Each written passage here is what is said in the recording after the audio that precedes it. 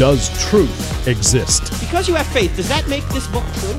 Does God exist? So when someone says there is no truth, if you apply the claim to itself, what should you say? Is that true? They don't think Christianity's true. They're talked out of it. You know why they're talked out of it? Because they've never been talked into it. Cross-examining skeptical and atheistic views. Welcome to Cross-Examine with Dr. Frank Turek. If there is a God, why doesn't he stop these mass shootings?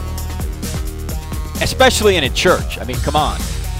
And what are some of the causes of these mass shootings? Is it always mental illness? I mean, we talk about people as if they're mentally ill if they do that. Is that really true? I mean, maybe they are, or is it just human nature? Is it demon possession?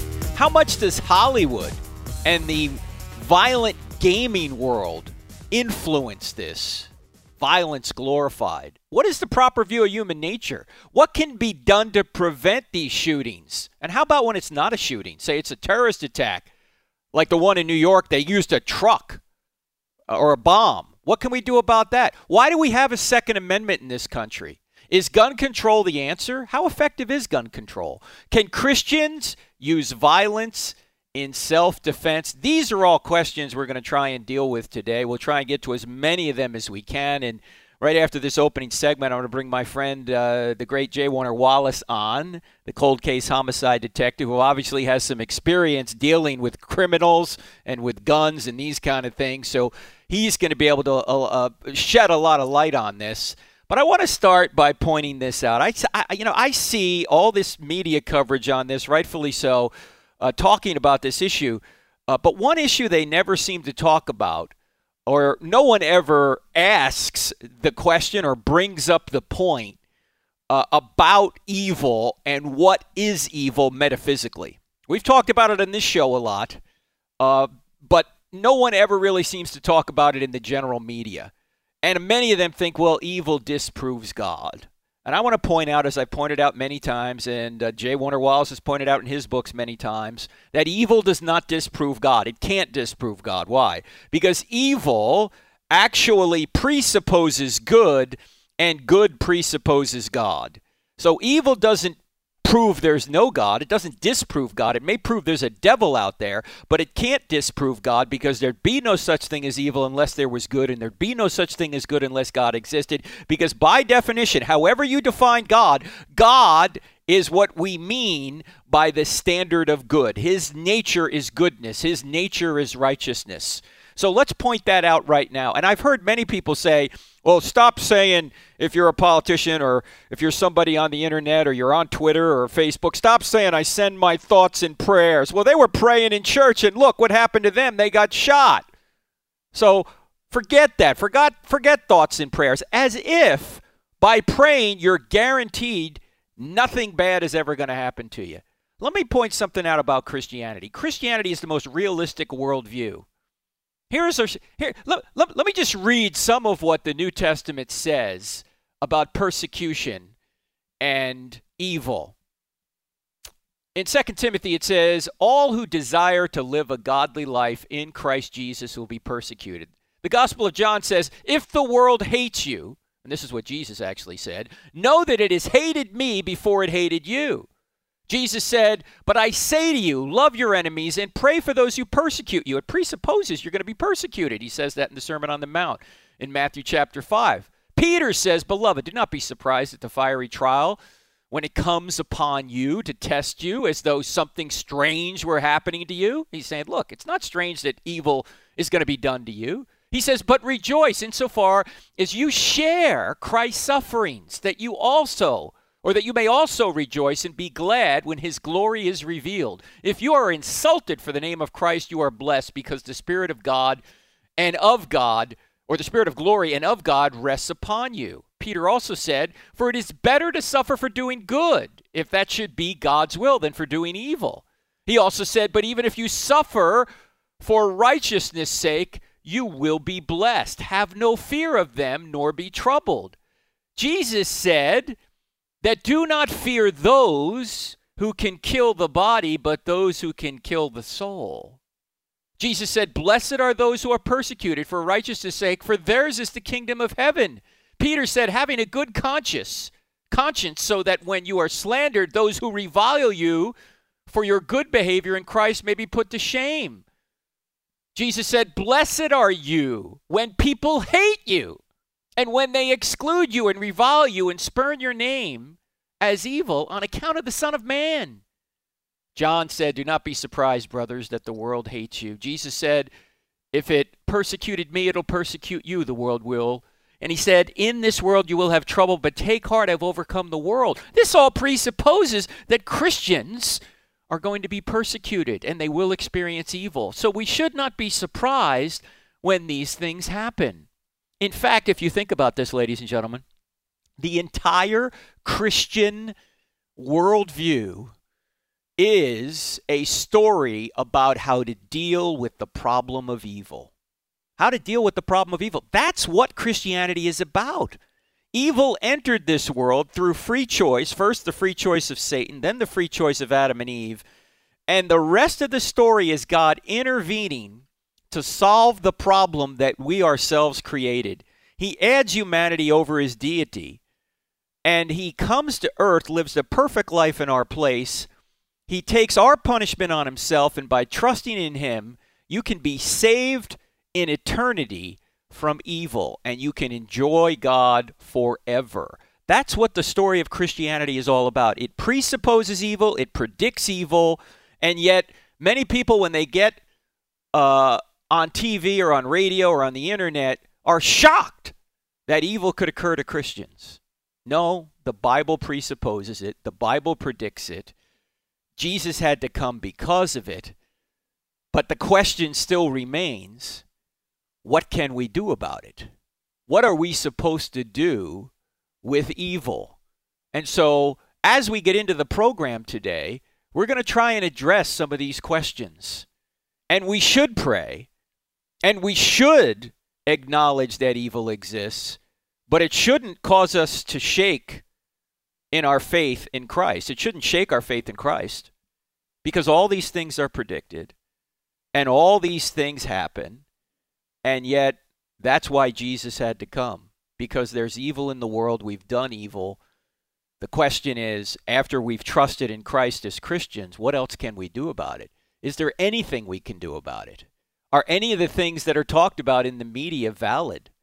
Should we have gun control? What kind of gun control? How effective is gun control when it's used? Can Christians even use violence in self-defense? You know, it's interesting, from what I've read anyway, this particular shooting down in Texas, there were several gun control laws that were already violated by this man who did this. So would more gun control prevent it? Apparently also the Air Force had given this guy a bad conduct discharge but didn't notify the FBI and the other authorities, and they didn't get this on his record. If it had been on his record, he couldn't have legally purchased the guns that he did purchase. And supposedly these guns were used in this tragedy. So even when you put good laws in place, it doesn't guarantee that A, they're going to be followed, or B, they're going to be enforced. So what really is the solution to all this? And that's what we're going to talk about here today. And before we get into it, I want to point out that this weekend, if you're down in Texas, I'll be down in Sulphur Springs doing an event Saturday and Saturday night, 6 p.m., a youth event, and then also speaking at the services there on Sunday morning. You can see all the details on our website, crossexamine.org. Just click on events. You'll see my calendar. You'll also see the calendar of J. Warner Wallace. You can see where he's going to be. And also, I want to point out that coming up in May, for you CIA graduates, we have Advanced CIA. It's going to be in Charlotte, North Carolina in early May. We're taking predominantly CIA graduates, but other people who are accomplished in apologetics. You can check that out. And then our customary traditional CIA will occur again in Dallas, Texas in August. You can start applying now. We only can take a limited number, so check that out. Advanced CIA in May and traditional CIA in August. Check it all out. And when we come back, we're going to deal with this issue of mass shootings. What can we do about it? I'm Frank Turek, back in just 2 minutes with Detective J. Warner Wallace. Don't go away. Why doesn't God stop these mass shootings? We pointed out in the first segment it can't be because he doesn't exist, because there would be no such thing as evil, and these shootings are evil unless God did exist. Not because he's doing evil, but because he's the standard of good by which we would even know what evil was. And let me point one other thing, by the way, before I bring my guest on. God could be stopping evil all over the world right now, and we would never know it, right? I mean, you only know when evil occurs when it occurs, but God's Holy Spirit could be restraining evil every day, and we would never know it. So it's kind of hard to say that God never stops evil. He might be stopping evil every day, and we wouldn't know it because it doesn't happen, because he stopped it. But in any event, these are valid questions, and there's probably no better person that I know to talk about these than the great J. Warner Wallace, the cold case homicide detective, who's written, by the way, several books you need to know about. I'm sure you know about Cold Case Christianity and perhaps God's crime scene, but there's 3 new ones, 2 of them for kids and 1 of them for everybody.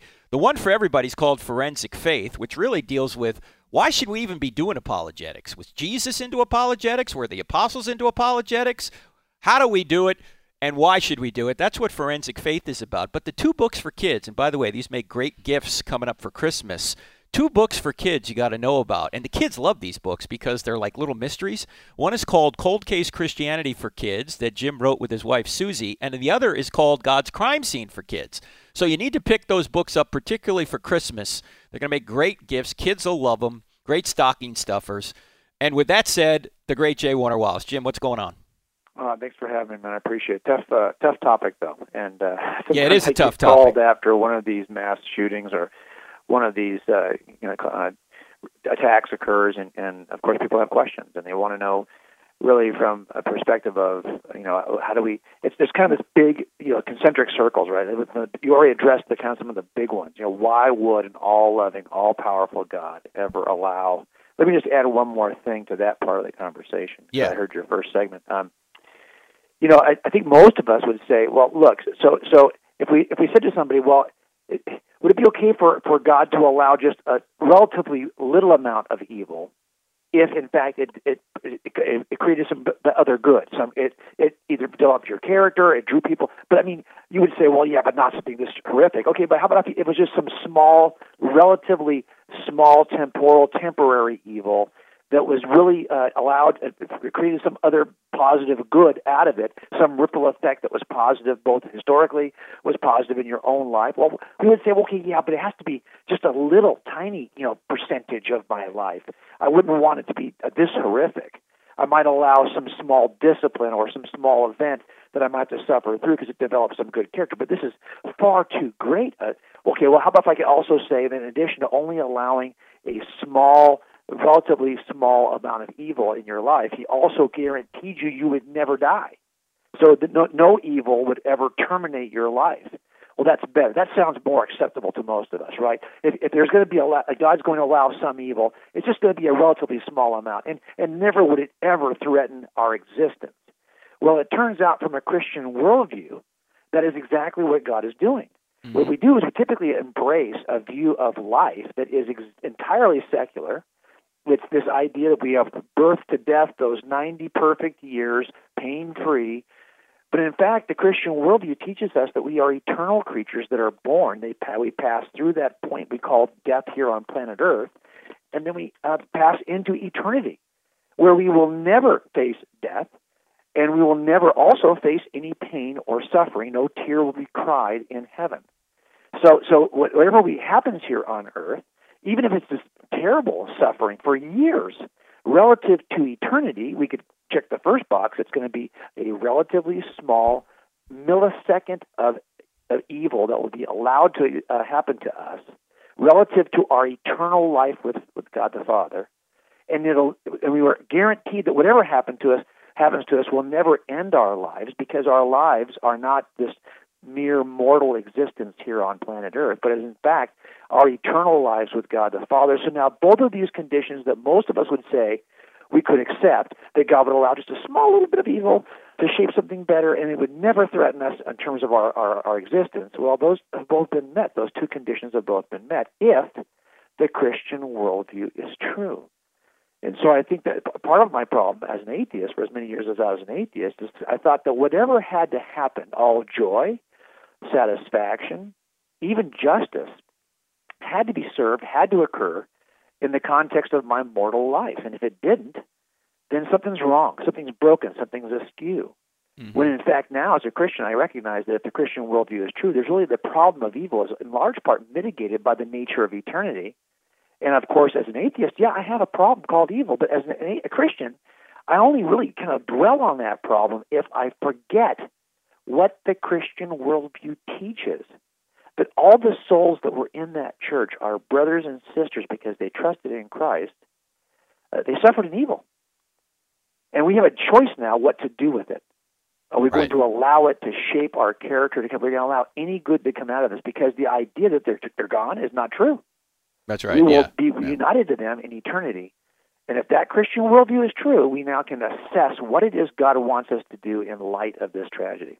And let's also talk about, briefly, because we've covered this on this program before, and I know you have as well, let's talk a little bit about the ripple effect, because people will say, well, I can't see any good coming from this particular tragedy, and right now we can't, obviously, but is it possible that if God is God, that, yes, these people are with God now already, that's obviously a positive ripple, but can an event like this, Jim, ripple forward into the temporal world and bring good from it? Yeah, well, I think this is the thing that's about it. Even if I'm sure it can, and I'm sure it will. Right. But here's the thing I would say is that let's just say God's only focus is on the souls that He took home, that He allowed to be taken home on that in that tragedy. Okay, let's just say it's just on them. I know as a parent that I have allowed my kids to suffer a form of discomfort, or you might even say evil. I haven't jumped into their rescue as they are becoming adults. There are now times when I know that to jump in and solve a problem only does them more harm than it feels like it does good. But the reality of it is they now have to learn how to stand on their own 2 feet. So I resist the temptation to solve every problem, to make every pain go away, because I know that I'm looking for something good 5 years from now, 10 years from now. But as God the Father has more to work with than I do. I only have my temporal life here of 90 years, I hope, whatever it may be on planet Earth. But God has all of eternity with each and every one of us. He might even be developing character in us that is not going to happen, in this life, but He's got us for all eternity. Mm-hmm. In His scope, you and I often talk about the monk who once said, if I had control and I could stop all evil, I certainly would. But if I had the wisdom of God, if I had the power of God, I would stop all the evil. But if I had the wisdom of God, I would allow things to happen the way they do, because God knows what He has in store. How many times you watch those science fiction shows? There's just several on the last year where someone goes back in time and tweaks some small effect, mm-hmm. and then comes back and realizes that nothing is in the present the way they had known it, because they changed something. They didn't realize they had started a domino sequence that now in the present has created an entirely different present, and then an entirely different future will be occur. Why? Because they didn't even know what they did in the past in these science fiction shows that caused the tweak. Well, that same kind of thing happens all the time. I think God knows that all the dominoes and how they fall and where they fall.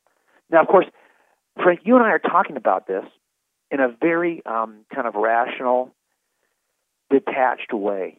And I know as a homicide investigator, I typically open cases where people have been dead for years and their families have been waiting for justice. And when I first meet those families, although I'm tempted to offer a kind of a rational, kind of walk through this in a rational way, I know that that's not where they're at, that they are grieving still, and they are sensing such pain that the best thing I can do, and it's hard for me because my first inclination is to fix it, right? Jump in and give you a reason why this might have happened.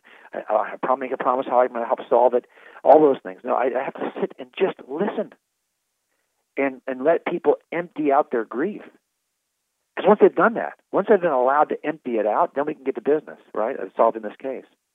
But I know that sometimes we're talking about something that feels very, in some ways, kind of academic and detached. And that's good for us, by the way. I think if we do this kind of thing in advance, if your listeners who are listening to this show, mm-hmm. they're listening to us think about this rationally, before they experience evil, it will change the way they experience things going forward. But those who have suffered an evil, sometimes this kind of stuff we're talking about is like, it's bouncing off like Teflon, because that's right. Yeah, what they need is to be held and to be right. listened to, and to be us to be empathetic and compassionate. And unless you have experienced something like this, it's hard, I think, to get in their shoes. In fact, it was just last week when you and I were in Nashville, near Nashville, together at the NRB conference, and we happened to share the stage with Ravi Zacharias answering questions. Right. And the last question that came in was for Ravi, thankfully.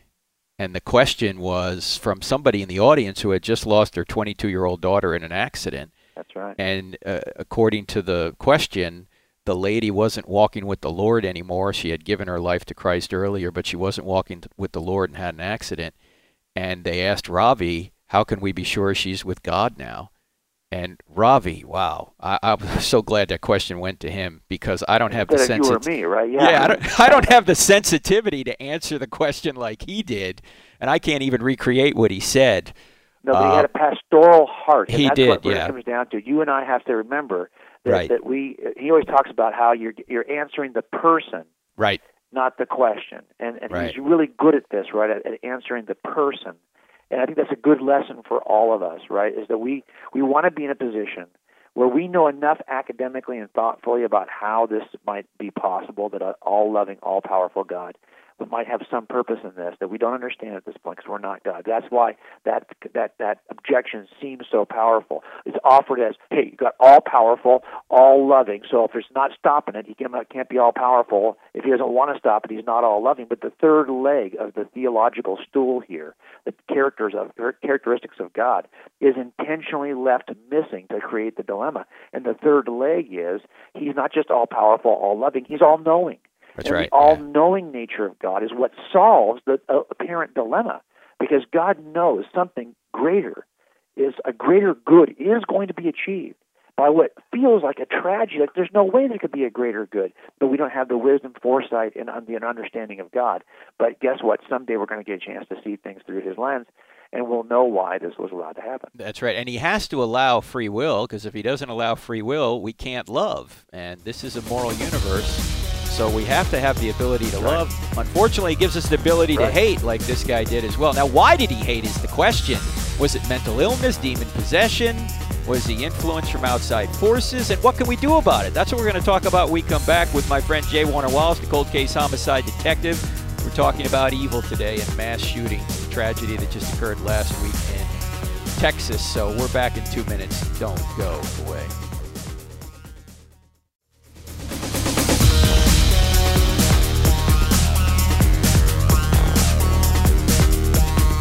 Mass shootings. What can we do about them, if anything? A lot of people out there talking gun control. It's always an issue that comes up when something like this occurs. And, I know a lot of people will say, well, don't politicize it right away. But look, it is a legitimate question. I mean, is there something we can do to prevent this in the future? Now, as I mentioned earlier, in this situation, this guy should have never had access to guns based on what he had done. And the system failed. The Air Force didn't report it, apparently. And if they had, he probably never would have had access to these guns. If he had been sentenced properly for fracturing his stepson's skull and beating his wife, if a judge had sentenced him to the 5 years that he should have gotten, he would be in jail right now. This wouldn't have happened. But the system failed. But before we get to that question of gun control and anything else we can do about this, let me ask Jim. We're talking to J. Warner Wallace, cold case homicide detective, a lot of experience in, obviously, the issue of crime. Jim, let's talk a little bit about mental illness. I know that people want to say this guy, they'll say words like nut job, and he was crazy, and he was insane, and all these things. But that's really hard to determine from a distance. Obviously, he was depraved, but we're all depraved. Tell us a little bit about your perspective on this, and what can we do if this guy was mentally ill? What could we have done? Yeah, that's the million-dollar question, right? I mean, it's a big issue, Frank, and I can tell you that having worked with a number of these crimes and calls for service in our city, we get a lot that's related to complaints or fears that somebody is mentally ill and is either a family member who is now creating a problem at the house, And so we get there, and we'll take them for 72-hour holds. We'll take them because we have a statute in our state, and it's probably the same really in every state in America, that allows peace officers to take a person into custody, not to jail, to take them to a facility to be evaluated if we think that they are either a harm to themselves, present the capacity to harm themselves or harm others based on mental illness. And so we'll take them into these facilities, and they'll be held for a short period of time. I don't think I've ever, in our state, had anyone held for that entire period of evaluation. Sometimes they're released within a day, within several hours, depending on where we're at. And then we're right back in the same position again. Why? Because this is an issue that we aren't really prepared yet to deal with as a culture for a couple of reasons. Number one, we don't want the bar to be so low that we're going to be trying to people in facilities. But what we even say is mental illness. What are the criteria? We don't want the criteria to be so low, because if that's the case, as you know, most of us would qualify as. Yeah, we'd have to lock up everyone in Washington. Yeah, right exactly. Exactly. And all the rest of us as well. Probably. That's right. So if it's too low, none of us want to live in a situation where we're feeling like, wow, it's so precarious that the government gets to decide if we're mentally ill. But number two, right. Even when we have a legitimate issue of mental illness in front of us, we don't even have the financial resources to do what we have to do to help some of the people that need to be helped. So wait a minute. Happens. Are you saying that 25 years on the police force there in Torrance, California, you would bring people in for mental evaluation and never was anybody admitted to an institution as a result of that evaluation? I can tell you that in my experience as a patrol officer and then as an investigator, that was the case. And this is why we have – look, do you realize how much of homelessness is attributable to people who are mentally ill? Right. And why is that the case? Because we don't have facilities and a system in place that can afford to do much more with them. So we entrust these folks back to their families, and when they reach their wits' end with them, and a lot of these folks are grown adults who can become violent, they end up homeless, living on the street. And this is probably where most of our mentally ill people in America end up. We don't have a system in place that can actually treat them. And, of course, families run out of resources. And so this is where a lot of our homeless community is really coming from, is they are, in fact, mentally ill. Now I will tell you that we have to figure out what we want to do with this. But, again, Frank, you and I both know that for us to think that addressing mental illness will solve every incident of gun violence, of course, is not the case, because as we said before, our Christian worldview informs us that it's not just crazy people who do crazy things. All of us, we are driven by the same three things I always talk about that drive bad behavior. It's greed, financial greed, sexual or relational lust, and the pursuit of power. You don't have to be crazy to be driven by one of those three things. Sane people are driven by those three impulses. Well, let me ask you this about this guy then, because I mean this is just one detail, and obviously I don't know all the details of how this went down, but I'm pretty sure this did happen after he was driving away. The murderer was driving away, being chased by two civilians. One of them, as I mentioned, NRA trained, who shot him and then pursued him. Apparently, the murderer picked up the telephone, his cell phone, and he called his father, and he said, "Dad, I've been shot. I don't think I'm going to make it." Does that sound like something an insane person would do? I mean, he seemed to be planning this whole thing out. That could have been a sane person doing that, and yet we call him crazy when, in fact, maybe he wasn't. Yeah, I think what we're saying sometimes when we use that terminology is we're saying that we think that what he did, the event, the activity, the action is crazy. Right. Like nobody, but doesn't mean the person who does this crazy thing would be described necessarily as crazy. And so I think this is part of our dilemma, right, is that again, we all agree we ought to do something to help those who are mentally ill. And there are times, we've had a few of these in the last 5 years I can think of, where the suspect who's involved, we would say, yeah, that person actually was crazy, and the system seemed to fail in terms of not identifying him or doing anything to help us address his mental illness. But this is not the case here necessarily. I'm not like you. I don't know all the details, but I will say this again: my whole career has been built around investigating people who did crazy things, who were themselves not crazy. So again, the Christian worldview helps us make sense of that. And what it does for me is it humbles me, because it tells me, Frank, that I don't have the ability. I'm the same person like you who is capable of evil if driven to a certain point, because the Christian worldview predicts that kind of thing. So, right, and these people that you have put away, many of them you have put away yourself with the help of others, obviously. These people did a horrific thing, say 30 years ago, but they've been perfectly rational covering it up for the past 30 years, right? I mean, these are yeah, definitely. They're Absolutely. not they're not so crazy that they can't function. They do function. And so I think the main point that comes out of this for me anyway is that whether or not this guy literally was mentally ill isn't really the point, because we can't evaluate that from a distance. But what we can say is this is what the Christian worldview predicts, in the sense that we are evil, that it's easy to be bad, it's hard to be good, that we can be driven to crime, murder. I mean, it's the story of human history just because of our nature. And I think many people don't seem to realize the evil within us.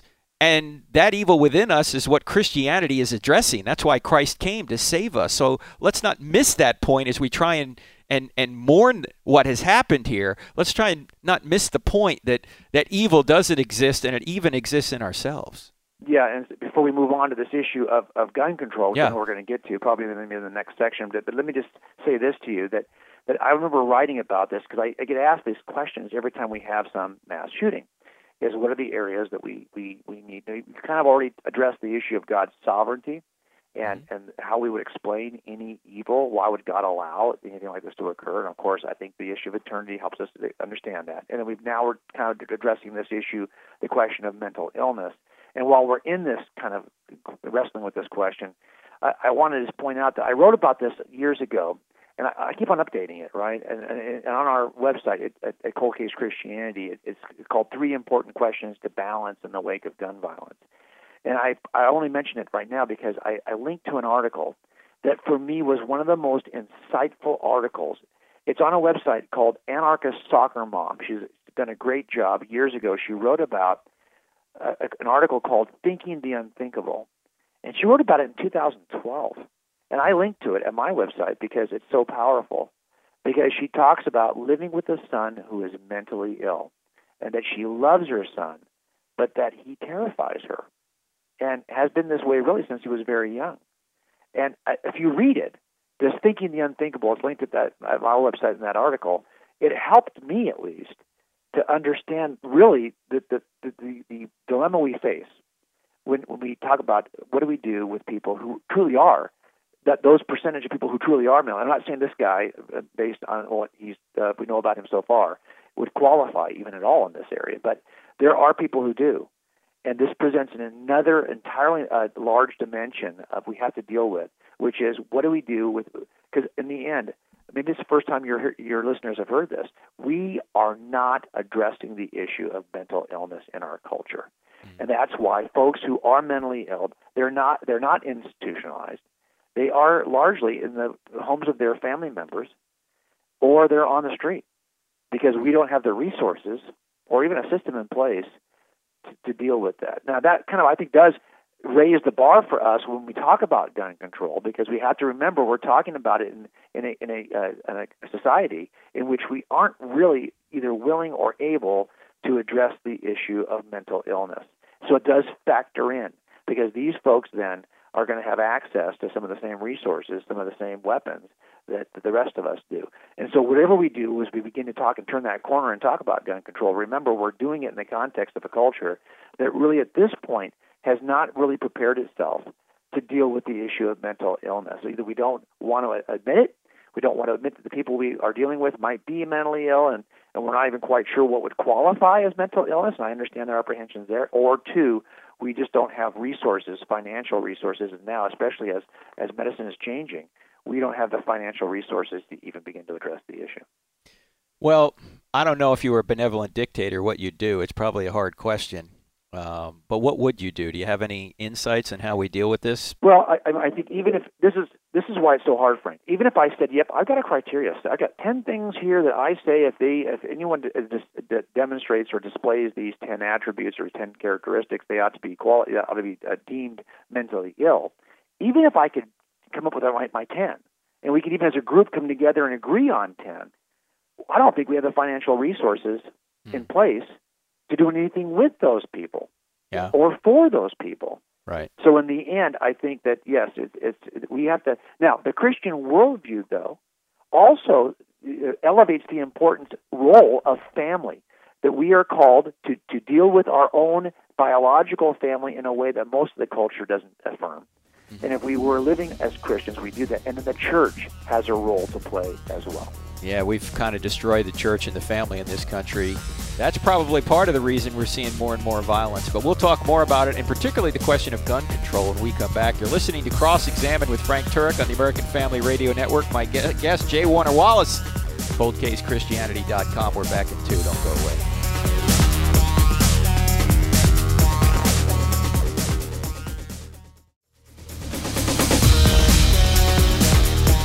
Would gun control of some kind help prevent a mass shooting like the shooting that we just saw last week in Texas? That's the question we're going to deal with in this segment, and my guest is J. Warner Wallace, cold case homicide detective.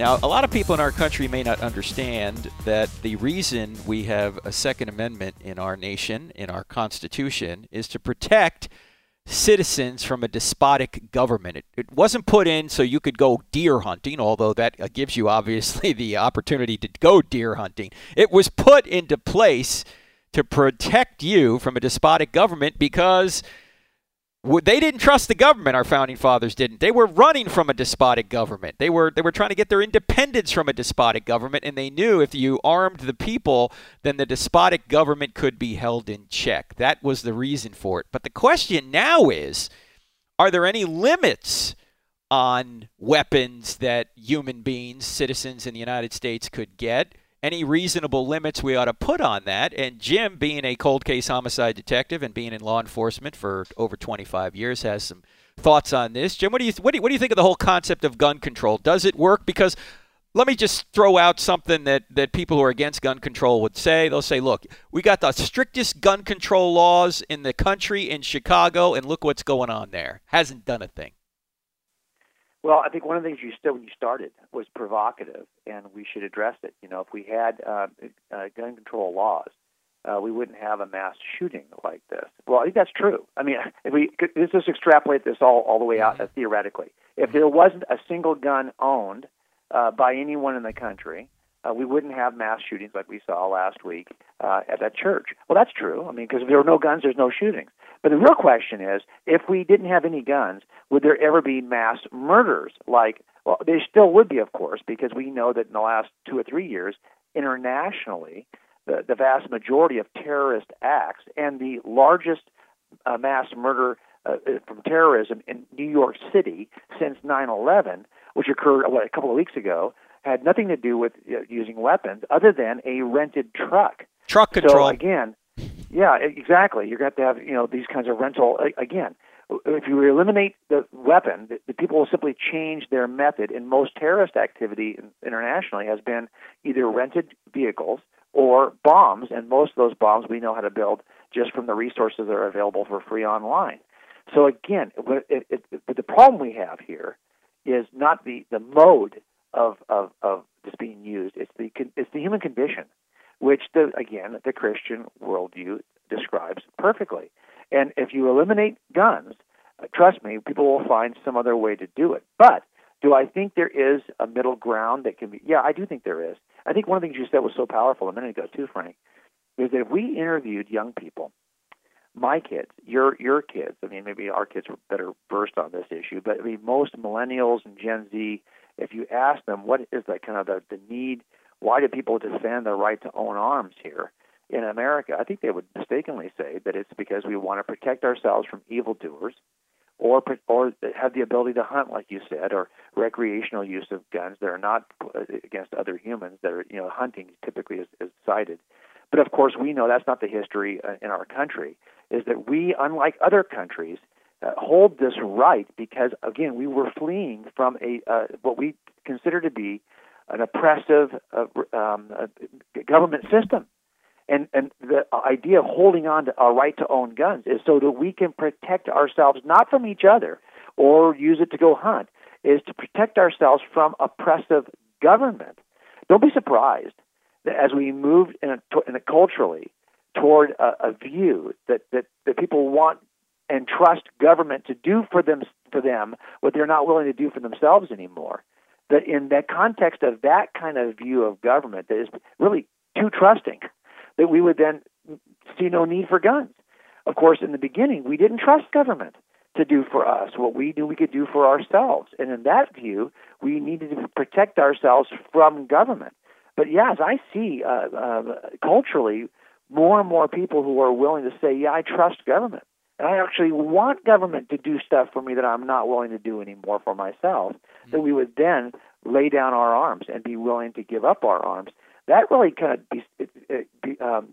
of exposes our really unwarranted trust of government that really is something relatively recent that I see in history. So I think you're right. We a lot of this comes down to the fact that we have mistakenly think that we are asking to hold on to our right to guns for really a reason that it was not originally why we wanted guns to begin with. It was to protect ourselves from, and by the way, doesn't the Christian worldview also predict that if you think that the human nature is such that we could trust a governmental system to do right by us, you don't understand the nature of humans. That's right.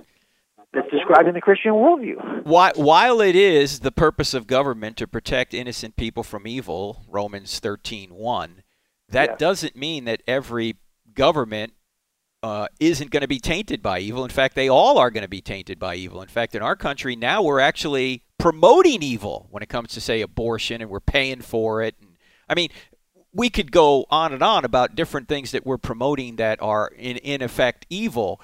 But the point of the Second Amendment was to ensure that the people retained the right, as Jefferson put it in the Declaration of Independence, to actually overthrow their government if the government started, instead of protecting innocent people from evil, doing evil to those citizens. Now, I'm not here advocating that. Don't get me wrong. I'm just saying that's what the Declaration of Independence says. The question, though, for you, Jim, is being a police officer yourself, you are for certain restrictions regarding guns. And in fact... Well, I think I'm willing to start asking questions. You're right. I'm a police officer. I own guns. I carry them on duty. I carry them off duty even now.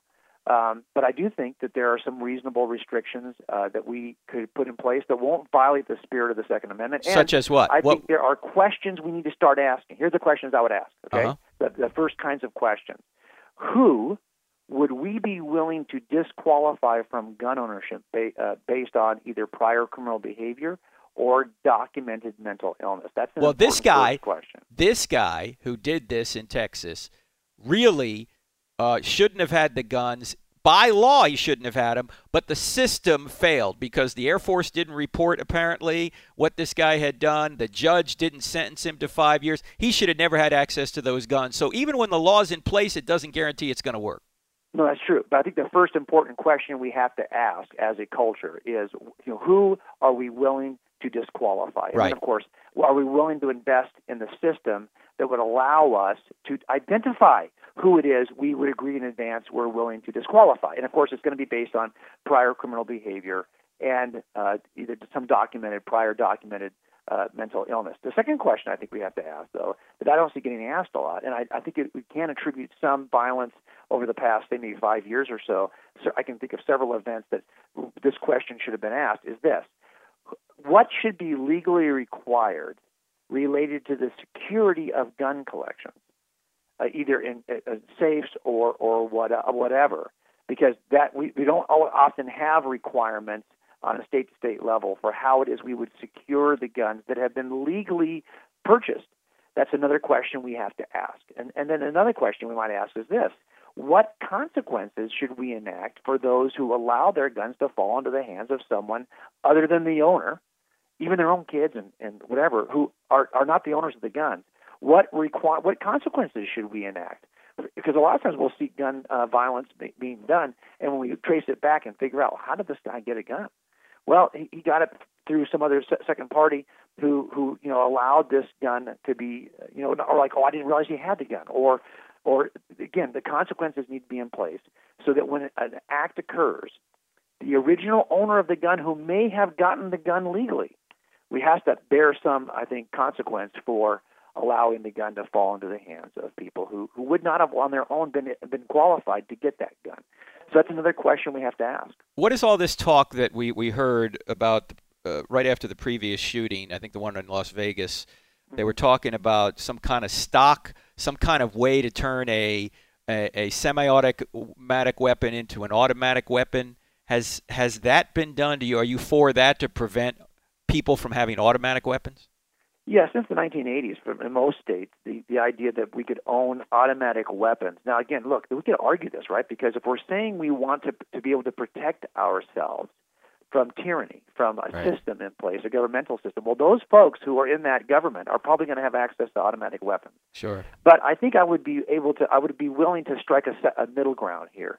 That it's one thing to own a semi-automatic weapon, and it's another thing to own a fully automatic weapon. And if together as a culture, we agree that those automatic weapons may be something we would not want in the hands of regular citizens.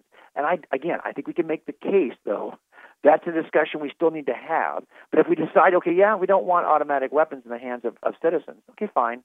I think you can make a case against that. Again, if that's the case, well, then we have to at least say if there are systems out there that people can purchase